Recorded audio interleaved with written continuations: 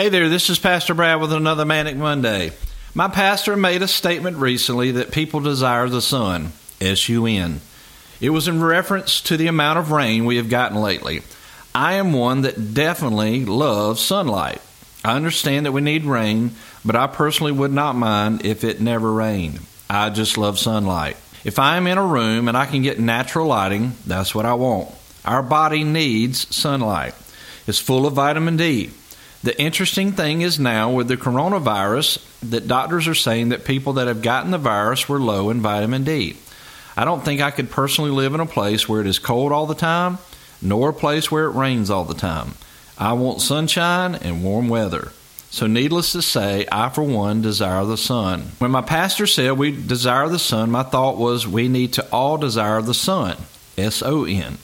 Do I personally desire the sun as much as I should? I can say there are days that I don't.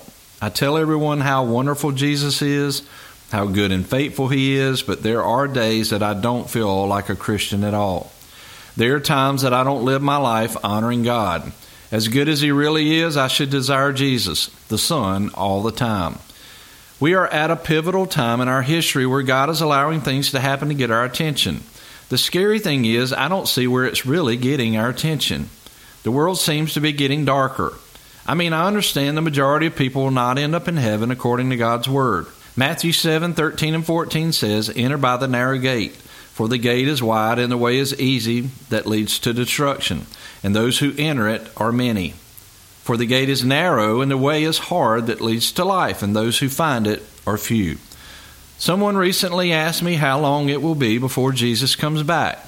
I don't know, but my answer was, we're one day closer. I would encourage you to not only desire the Son, but seek Him because the day of His appearing is drawing near.